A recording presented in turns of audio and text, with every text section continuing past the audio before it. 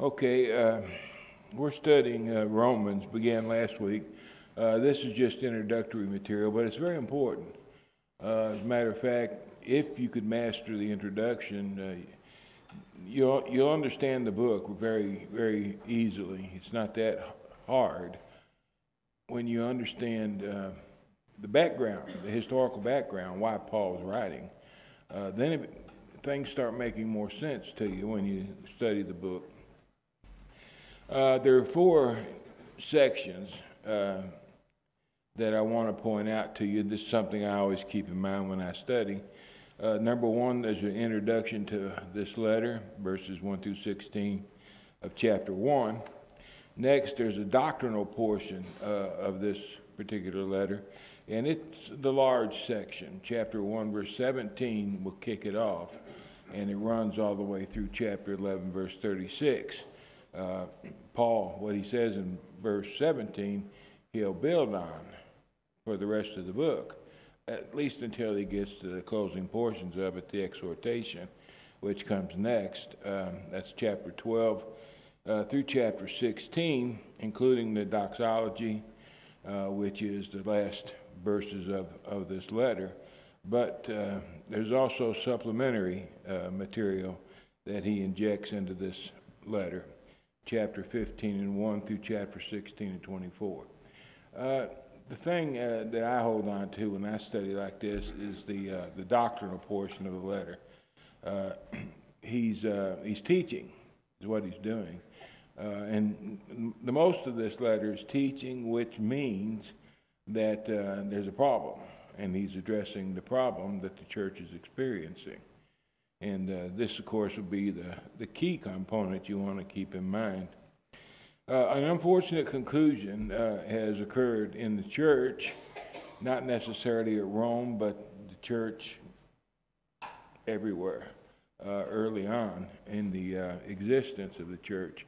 When Paul wrote this letter, there were a lot of problems. Primarily, it was a problem between the Jew and the Gentile. Well, I should say it was a problem between the law of Moses and the law of Christ.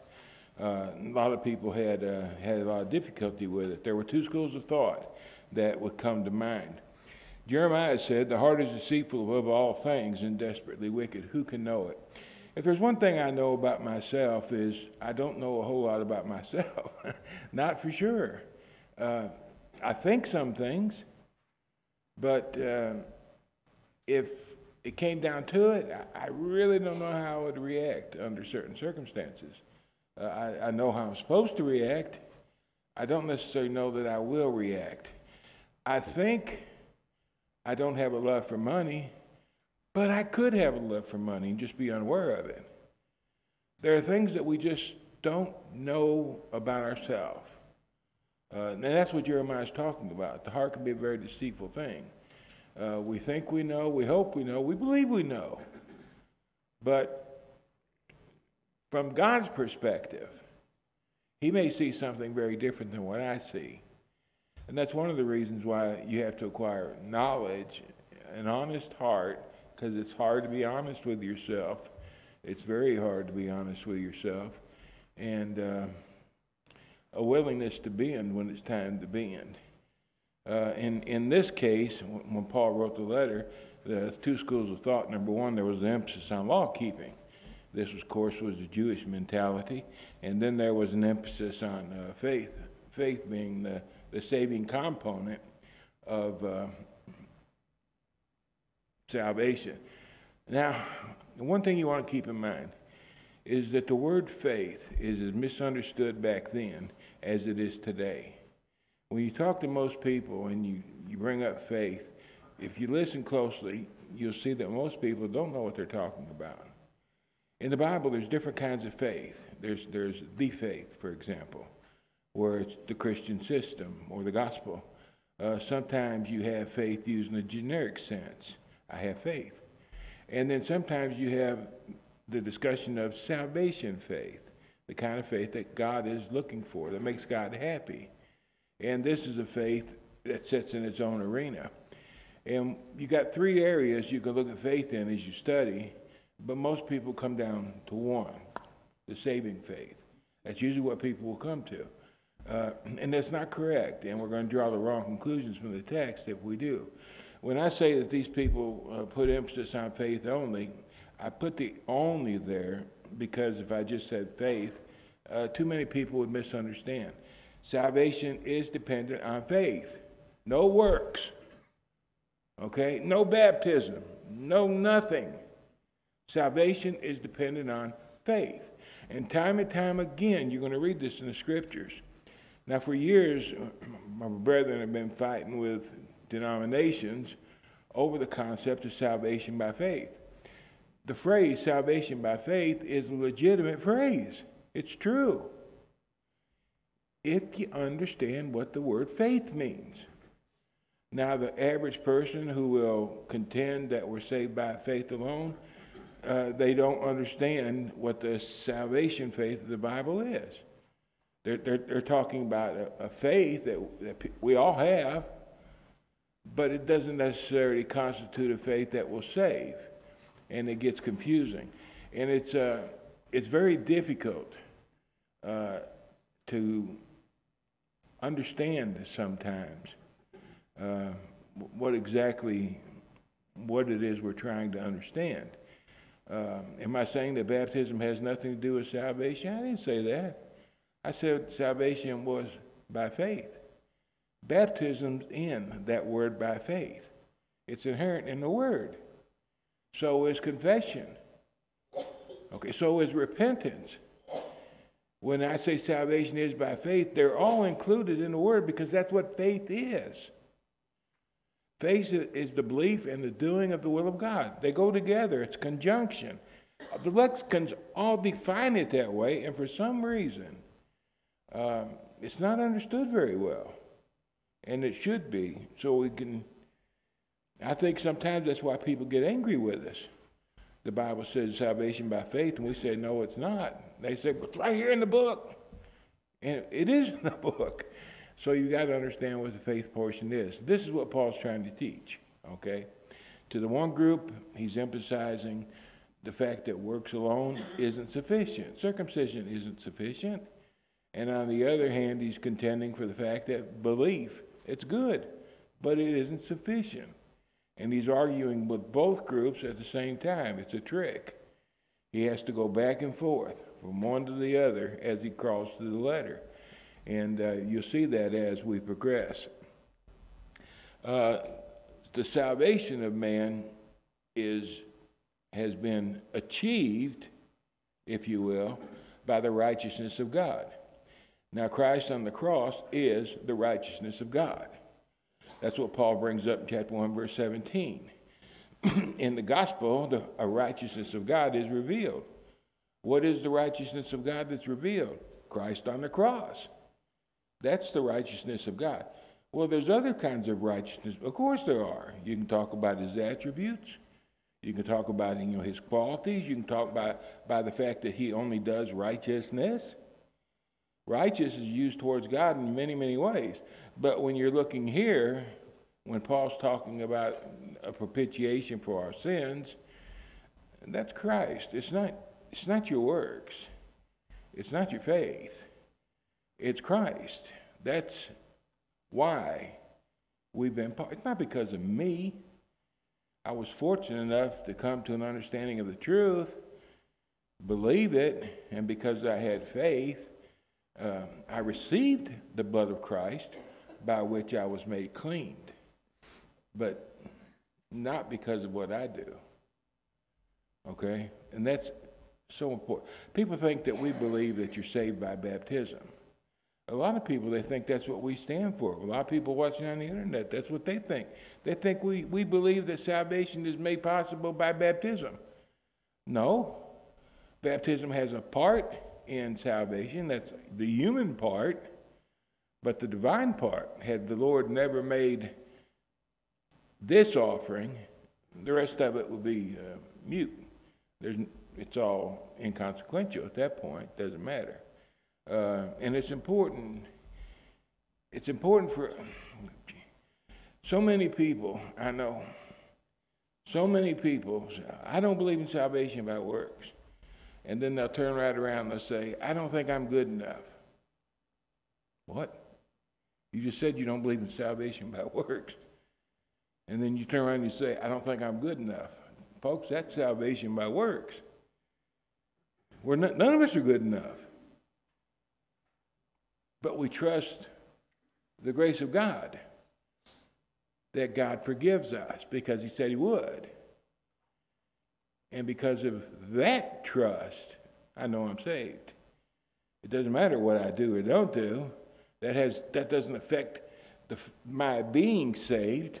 It might have an effect on my not being saved, but it's not going to affect my being saved. All I'm doing is because I have faith, I do what the Lord wants me to do. It's common sense. If you believe something, you do it. If a $100 bill lay on the table here and you can have that $100 bill if you come up here and get it, you're going to come up here and get it. If you believe what I say, and you could use a $100 bill, but that's what faith does. It acts. And that's why belief and works are the definers of what faith is, the faith that saves, that is. Now, all faith isn't belief conjoined with works.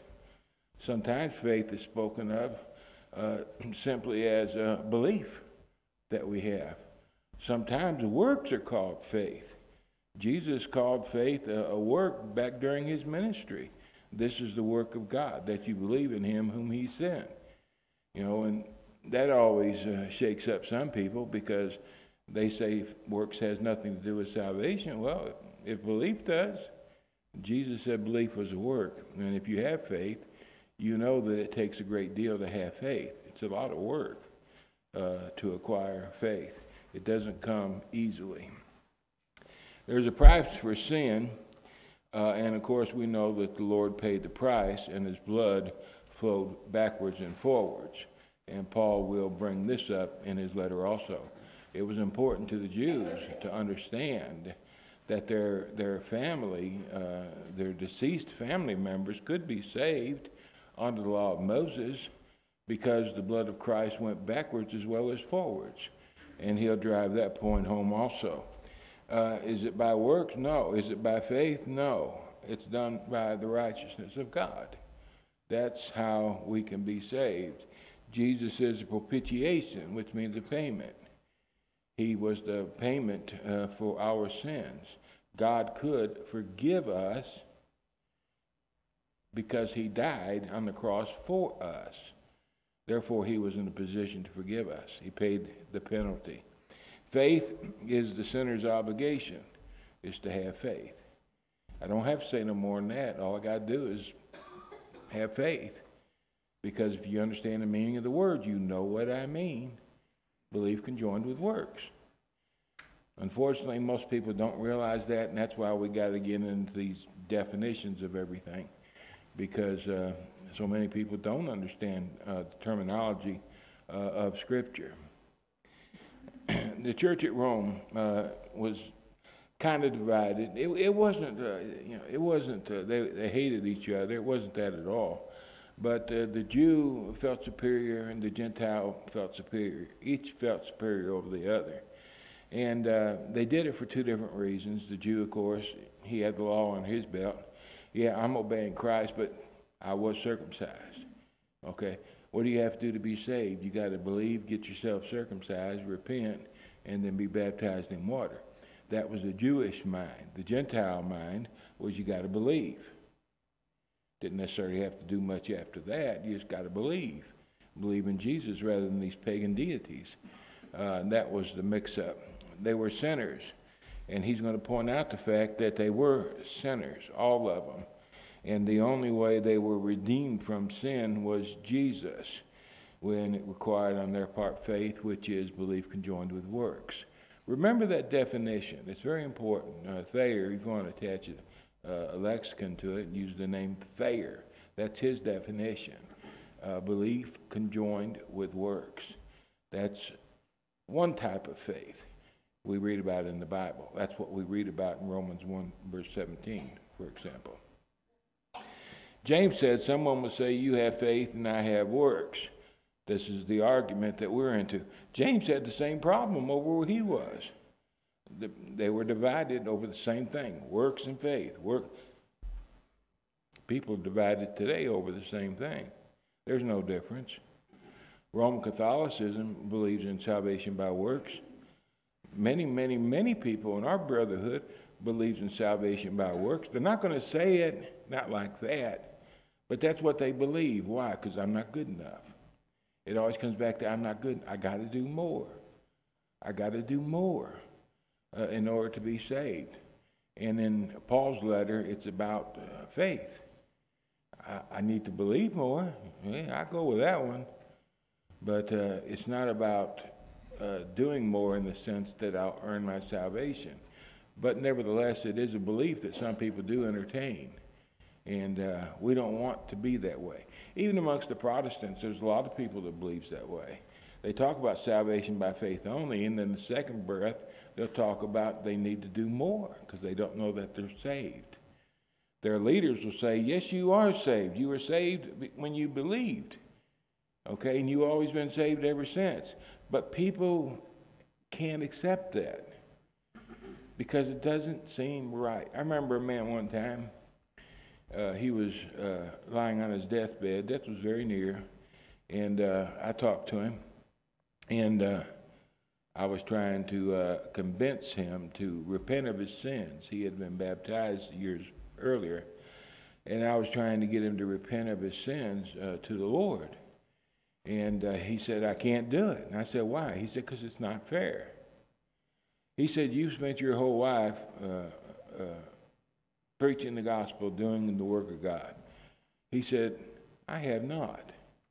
I mean, I was baptized, I went to church for a couple of years, and then I didn't do anything from that time forward.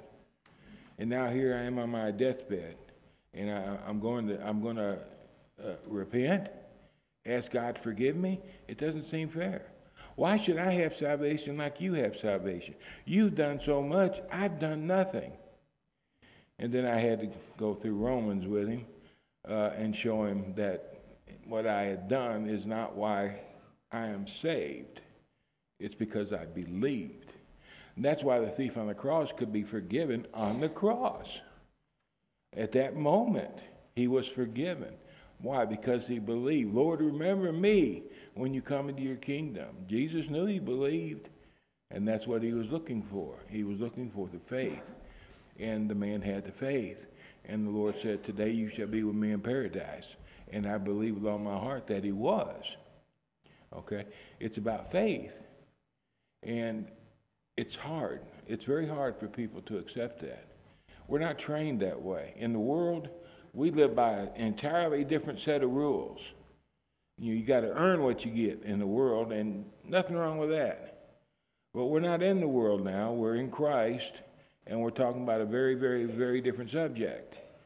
It has nothing to do with my vast accomplishments, but it has to do with my confidence in Christ and his willingness to forgive something like me. That's what it comes down to.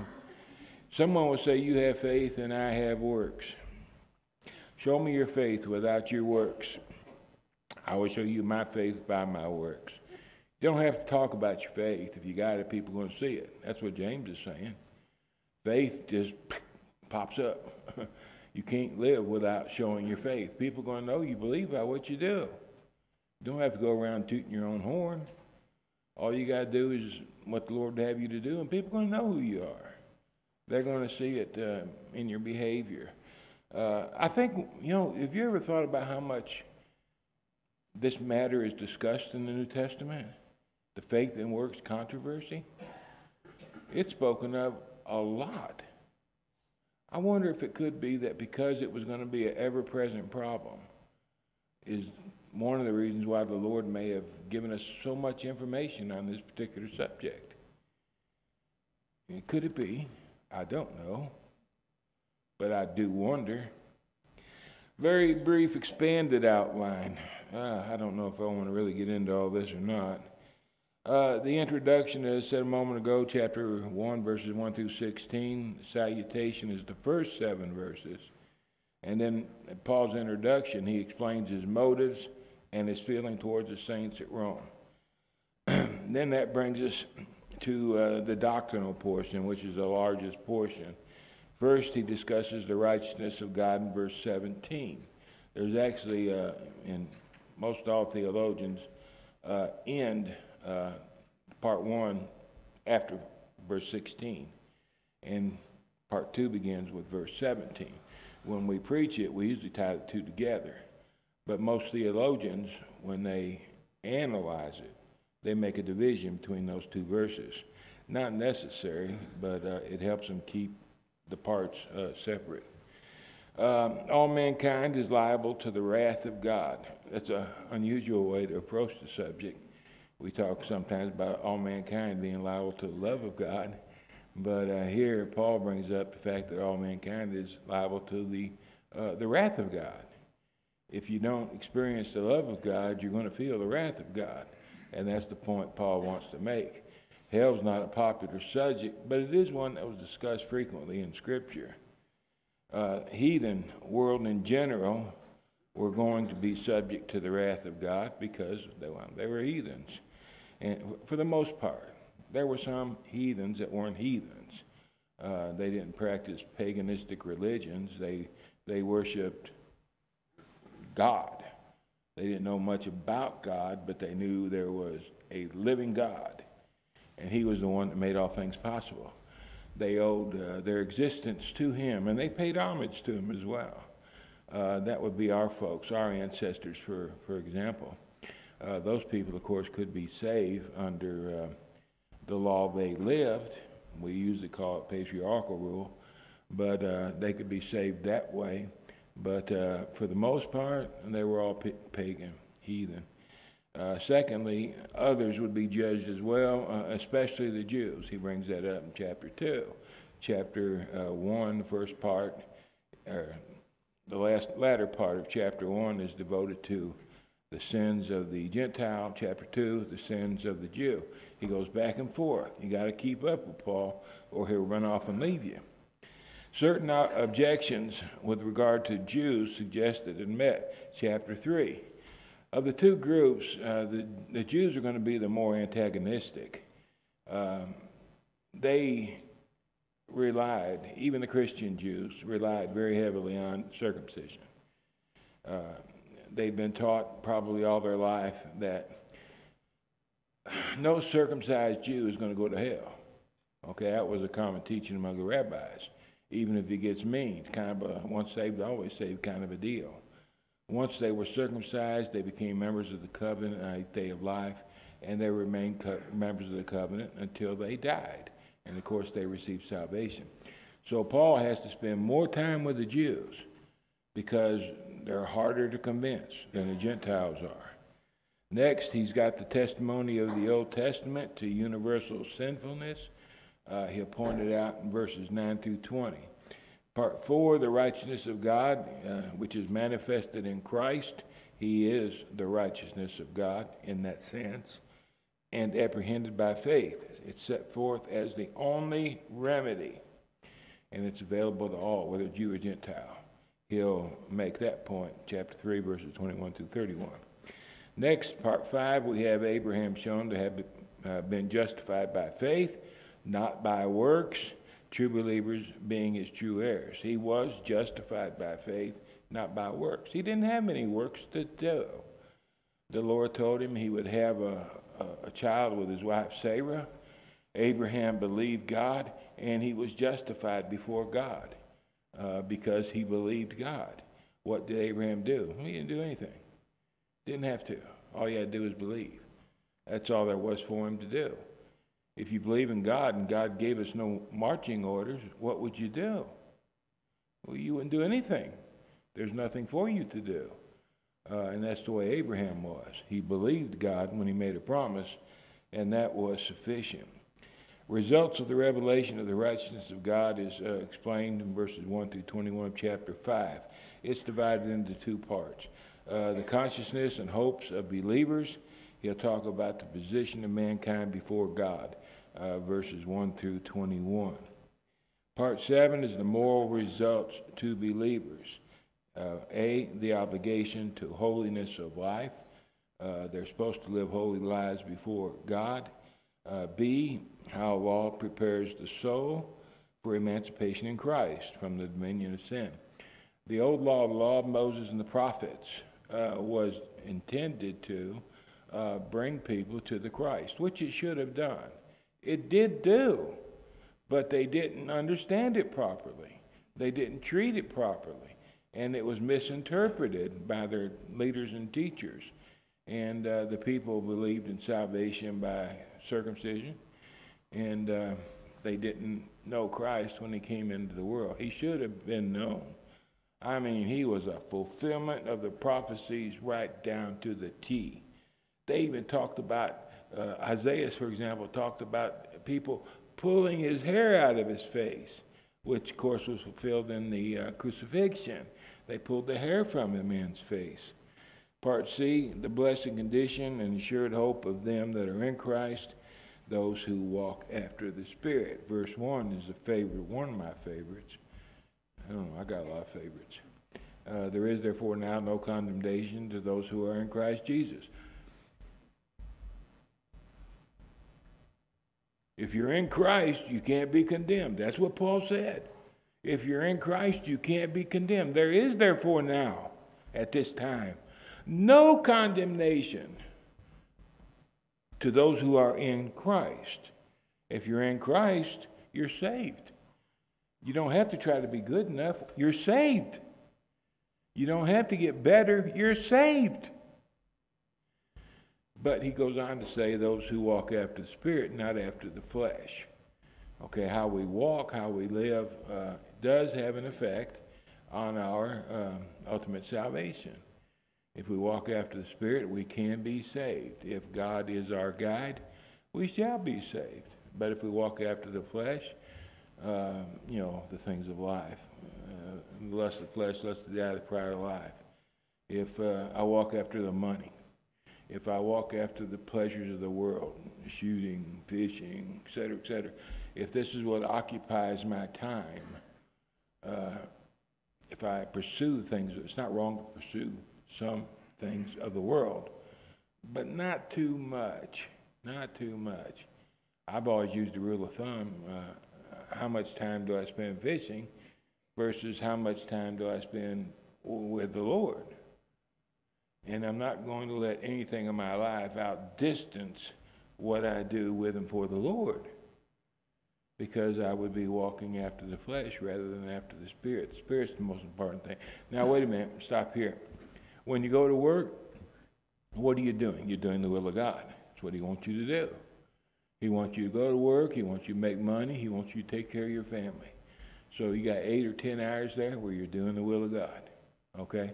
When you go to bed and you get sleep, you rest your body, you sleep for 8 hours. What are you doing? You're doing the will of God.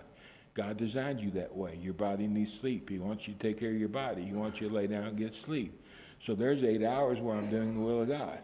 You can't write off everything you do as of the world, because a lot of things that we do, these are things that God wants us to do. And when we're doing them, we're doing righteousness. We're doing what's right. Therefore, we're credited for things such as that. We don't have to think that I have to spend as much time working with the Lord as I do going to work. When I go to work, I'm working for the Lord. I can testify before people when I go to work. I can evangelize people when I go to work. I used to work at a place that before we started work, we had a Bible class in one of the conference rooms. And I don't know, there was about 30 people there, I think, maybe. But we had a Bible class for 30 minutes every day before we would go to work. There's so many things you can do, even throughout your day when you go to work, that can bring glory to God. Depends on where your heart's at, though. Depends on where your heart's at. If your heart, if you truly, truly love the Lord, you can't get your mind off of him. You think about him, you see him in everything. That's what your life's all about. That's what you live for. That's the difference between those who walk after the Spirit and those who walk after the flesh.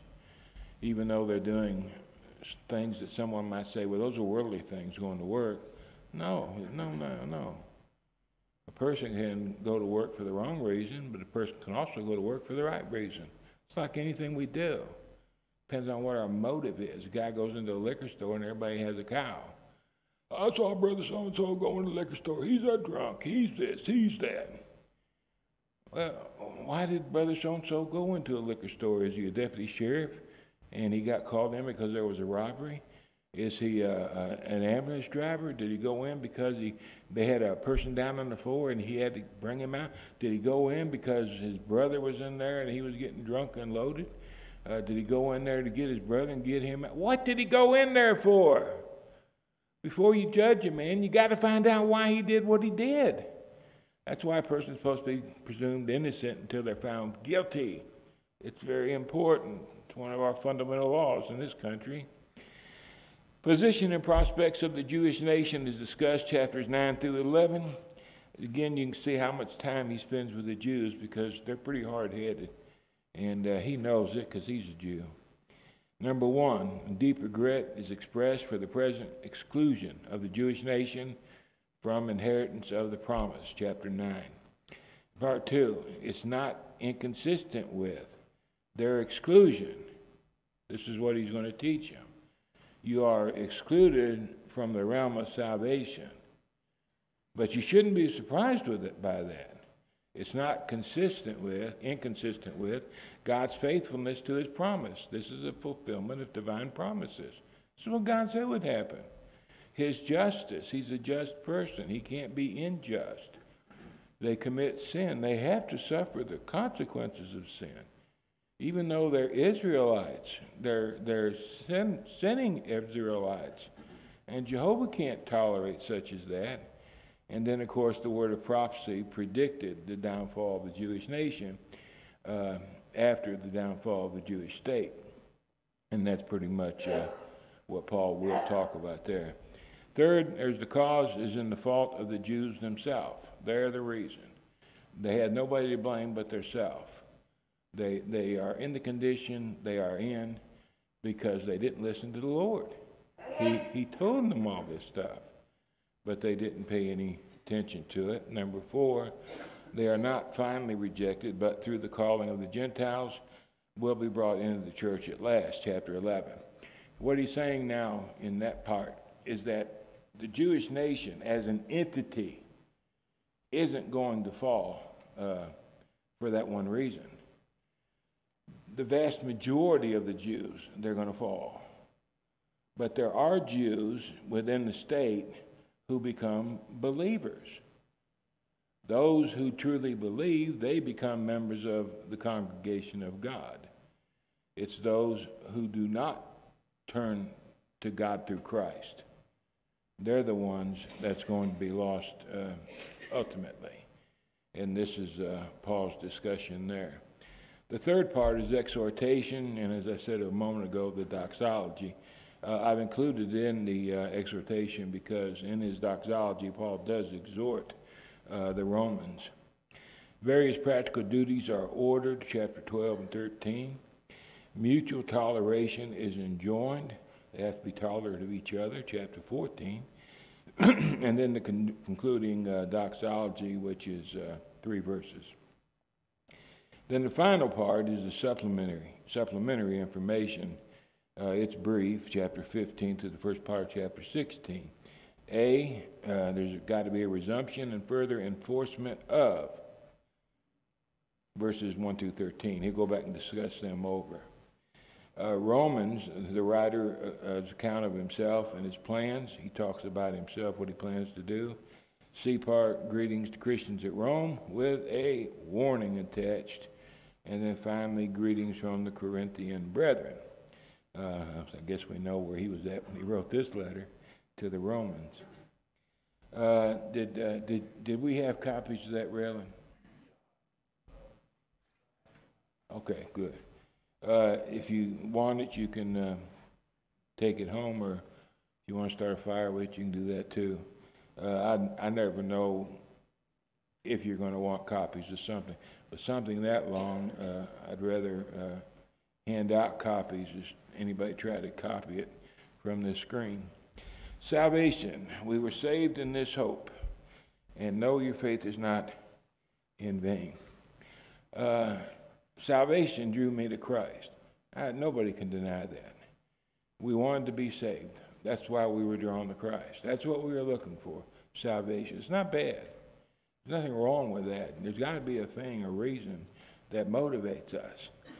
The fact that I believe that salvation is in Christ, I got the faith that saves. That's the faith that the Lord is looking for. Therefore, that kind of faith is not in vain. Peter emphasizes the fact that Jesus is coming back. Therefore, beloved, looking forward to these things, what will happen when he does come back. Be diligent to be found by him in peace, without spot and blameless. And consider that the long-suffering of our Lord is salvation. The long-suffering, God's ability to put up with us, that works out to our salvation. As also our beloved brother Paul, according to the wisdom given to him, as written you. Now Paul, as also in all his epistles, Paul's epistles, speaking in them of these things, in which are some things hard to understand. Anybody familiar with Paul's writings know that he's the most challenging person to read. He uses big words. He uses a lot of legal terms, and this makes it difficult for a lot of people to try to comprehend exactly what he's talking about. Not so much the word, but the principle behind the words. There's principles that we have to pick up on if we're going to understand what the Lord wants us to know. You can know words and still not know the Lord. You got to understand what's behind the words, which untaught and unstable people twist to their own destruction, as they do also the rest of the scriptures. I hardly go very long without somebody telling me what the Bible says. I mean, it's a common occurrence in my world. It's a common occurrence in the world of all preachers. People are always telling the preachers they're wrong. What they said is wrong. I may be wrong about a lot of things. My opinions could be wrong. But when I speak of things that come out of the scriptures, whether it's words or principles, history, it's not going to be wrong. I check these things very closely. If I ever am wrong, and I have been wrong on occasion, I'm not so big that I can't change it. I just say I goofed. I misinterpreted this. Here's a proper interpretation. It's something that happens to human beings. But most of the time, I won't be wrong. And so many times, someone will tell me, I wish it didn't happen. Sometimes people are older. Usually younger people don't question a whole lot. They just want me to expound on things. But older people, they've lived this way for so many years. They've been taught so many things by word of mouth. And I got to be honest with you, most of the things they've ever said didn't come from the scripture. It was their opinion, or the opinion of their daddy, or the opinion of their late husband. They were, of course, they're always good people, godly people, much more godly than I am. And they knew better, and no matter what, this person is not going to listen to what I have to say. Well, what do you do in a case like that? Well, you pray for them. You hope to have a change of heart, change of attitude, instead of looking at what they think they know. They take the time to actually study the scriptures for themselves and see what truth really is. The scriptures are often twisted. I've seen the scriptures twisted by elders. I've seen some preachers twist the scriptures. It's something that happens, and it's unfortunate. But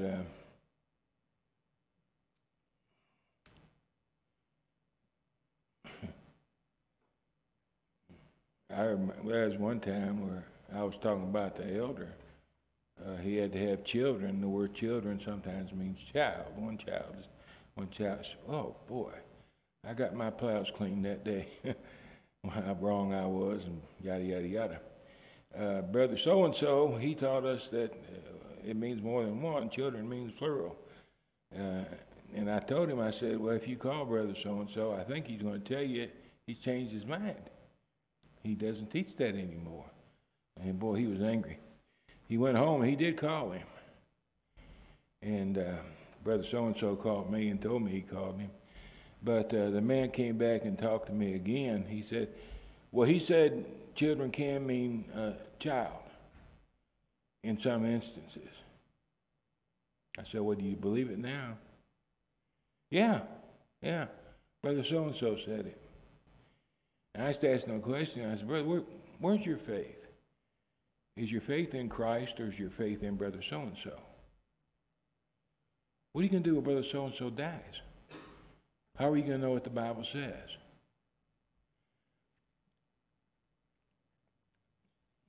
I feel sorry for a lot of people. I really do. But there's no saying you can lead a mule to water, but you can't make him drink. And people are a lot like that too. If somebody gets something in their head, their mind, in many cases, especially if they're angry, and there's no changing. Talking to me, children means plural. Talk to brother so-and-so, children means child. It all depends on who said it. He's listening to the wrong people. It's not me, it's not brother so-and-so. He should have been listening to God. Because you can study the Bible, and the Bible points it out. He said, well, how come he changed his mind? I said, well, it's called growing. He said, what do you mean? Preachers are just people. As they live, they learn. And as they learn, their thinking changes, just like anybody else's does. Well, did you ever believe children meant children? Yeah, and I've taught it before. And then I finally caught up with myself that wasn't what the Bible actually means. I started learning what meanings were all about and not just words. And I finally came to an understanding. But there's not much you can do about it until somebody's willing to change their mind. Twisting the scriptures, common occurrence, happens all the time, more than you would think it would ever happen. That's why we need to study the purpose of a text. We have got to understand the purpose of the text, or we're never going to understand the words of the text. You've got to take it all together. Romans fits Peter's description. First, Paul addresses the long-suffering of the Lord a number of times in Romans, and that's what Peter addressed, the importance of the long-suffering of the Lord. Secondly, he pointed out that some things are hard to understand. If you ever read Paul's letter to the Romans, you know some words are hard to understand. Then thirdly, untaught and unstable persons, sometimes they twist his words to their own to their own destruction, as they do also the rest of the scriptures. It's not just a funny thing that somebody misunderstands. It's a very serious thing, especially if they do much harm with the words. You can believe something to be wrong, and as long as you keep your mouth shut, you're all right. But when you open your mouth and start teaching other people, then it becomes a problem. You got to be careful. We'll have to stop here. I don't know if we got a whole section left for next week or not. I can't remember what's coming up next. But we'll take up, if it's enough time to fool with, we'll take up with the screen after this one. And if not, we'll just go on to the first chapter.